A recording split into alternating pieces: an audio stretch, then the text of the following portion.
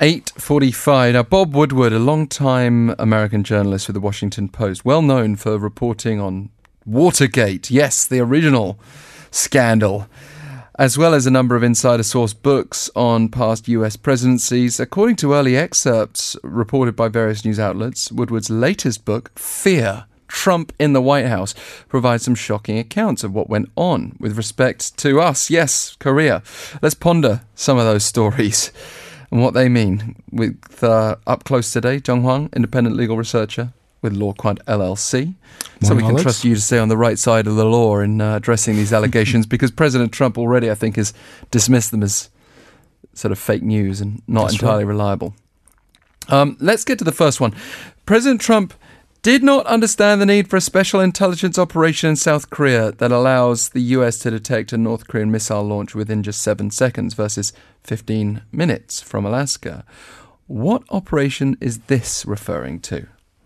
Yeah, I mean, it's kind of a fascinating revelation in the sense that one could say, well, maybe it's the THAAD system. It's supposed to have an X-band radar system, which actually elicited a lot of objections from China. But on the other hand, North Korea has been firing missiles for a long time, and you can't really think that, U.S. just sat by idly until the THAAD was actually installed, last year. So, was there another X-band radar installation without public knowledge, in the few years when the North Korea has been firing missiles for past few years before the moratorium went into effect last year? I mean, it's kind of fascinating to think about what kind of intelligence assets the U.S. has. I mean, one could say that it's probably THAAD, but I think the more reasonable conjecture would be that the U.S. has some other intelligence assets in South Korea that allows them to detect North Korean missile launches. On that subject, some of this, understandably, should be under wraps, shouldn't it? I mean, obviously not where it comes to public health and safety, but, I mean, just look what happened with the over-publicization of THAAD. Oh, exactly, China ends up hitting South Korea with all these unofficial sanctions. It puts us at a disadvantage with North Korea that doesn't have to talk about any of its activities. That's right, but at the same time, the U.S. has known to, kind of silently install, intelligence assets around the world. For example, U.S. has had a similar radar installation in Israel for a long time, which allowed them to actually see what Iran has been doing for a number of years. So, similar thing could have been taking place in Korea under, public scrutiny for quite some time. Well, also, I mean, and this was really shocking. According to Woodward, Cohn stole a letter off of Trump's desk. When we talk about Cohn, we're talking about an economic advisor. He's now out. He's been replaced by Larry Kudlow at the moment. Not to be confused with Michael Cohen. That's right. And different spelling too. Yeah, different spelling exactly. Yeah. But anyway, just to clarify that, the president was apparently intending to sign an agreement to formally withdraw the United States from the FTA with South Korea, the free trade deal. And Cohn later told an associate that he removed the letter to protect national security and that President Trump didn't notice it was missing. It's kind of so strange, this, that you think it's almost got to be true, or you intuitively think it might be true, because it's quite a thing to just make up out of nothing. Right, and according to Boo, actually, the similar thing happened that doesn't directly affect Korea, but supposedly there was another letter that was supposed to withdraw U.S. from NAFTA, North American Free Trade Agreement, and also for that letter was also removed, I think that time not by Gary Cohn, but another aide, but supposedly a similar thing has happened. And for Korea, this is kind of a, really big news in the sense that, wow, we were really, really close to having the KORUS FTA being, terminated by the United States. And it also makes you wonder, well, what went on before that led to the drafting of the letter ready to be signed by President Trump, and what happened afterwards? I mean, surely President Trump just didn't draft a letter by himself. There were aides involved. There was surely discussion involved. And there was supposed to be some kind of follow-up. And, this book just tells about this episode, which is supposed to, show the chaos within the White House. But from the Korea's perspective, you sort of have to wonder, what happened before? What Yeah, happened well, yeah. afterwards? I mean, what is going on? I mean, How many letters are there that they can just go missing? exactly, and who are the aides who are, for, drafting this letter to terminate the course of FTA, and who's involved? I mean, who's for, who's against? I mean, it raises all kinds of questions from South Korean perspective. Well, Gary Cohn is one of those aides, or was one of those aides in that situation. So, And he was clearly against it, but clearly there are other aides who are going along with it, who drafted the letter, and clearly they thought about implementing the plan, which were involved in letting South Korea know. I mean, suppose all this went on without under wraps, and we were that close, President Trump signing the letter from terminating the KORUS FTA. So from Korea's perspective, this is something that Korean government really look into closely and figure out all the details.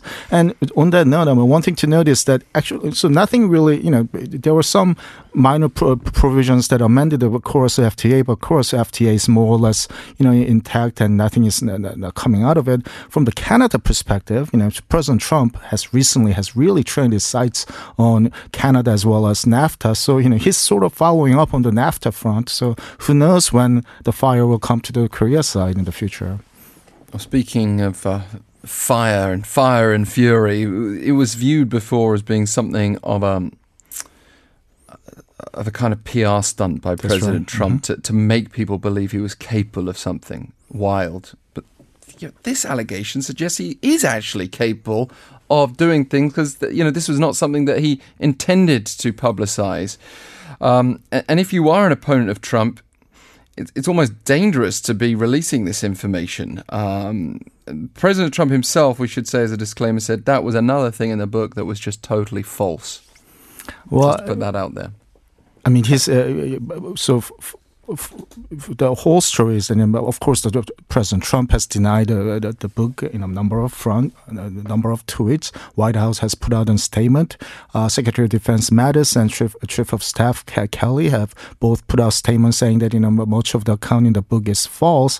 At the same time, you sort of have to look at what Woodward has done in the previous books with the presidency. He usually doesn't have unsupported contents in his books. Has hours and hours and hours of tape recordings of people he has interviewed, and many people have been confirmed to have to talk to Bob Woodward with this book. So, there may be some embellishments, but given all the kind of loose way that this White House has played with truth in the past, I mean, you sort of have to take. You do have to take the book with a grain of salt, but at the same time, to trust the denial from the White House, I think would be also responsible from South Korean point of view.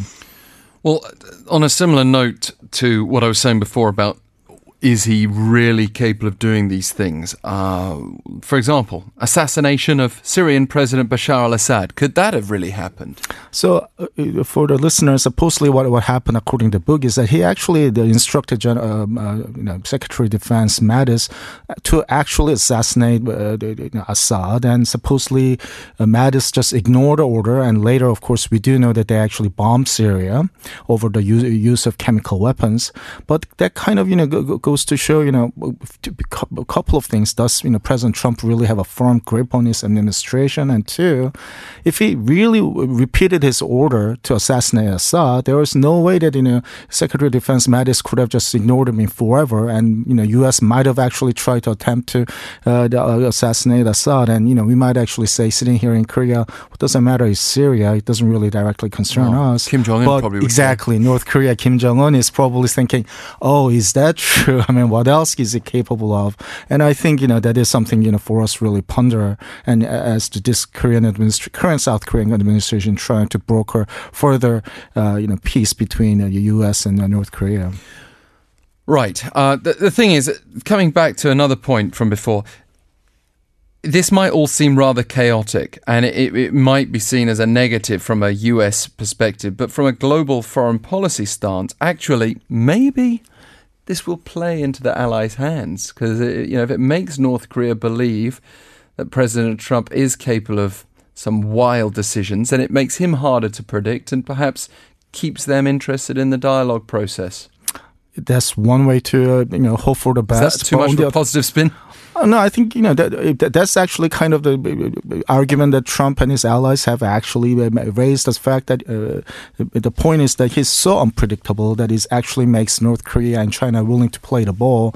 On the other hand, one thing that you have to you do have to be worried about is that this probably makes North Korea even more reluctant to give up their nuclear weapons, saying that, well, if it's that unpredictable, nuclear weapons might be the only thing that really guarantees our security, which has been their bottom line stance anyway.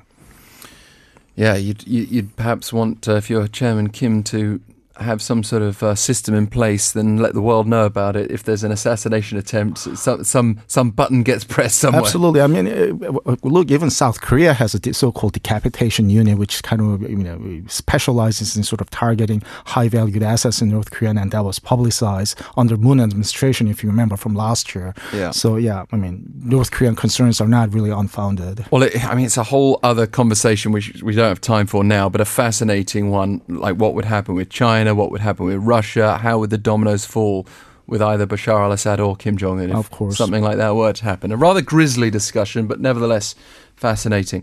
Thank you very much, Jung Hwan. Thank you very much.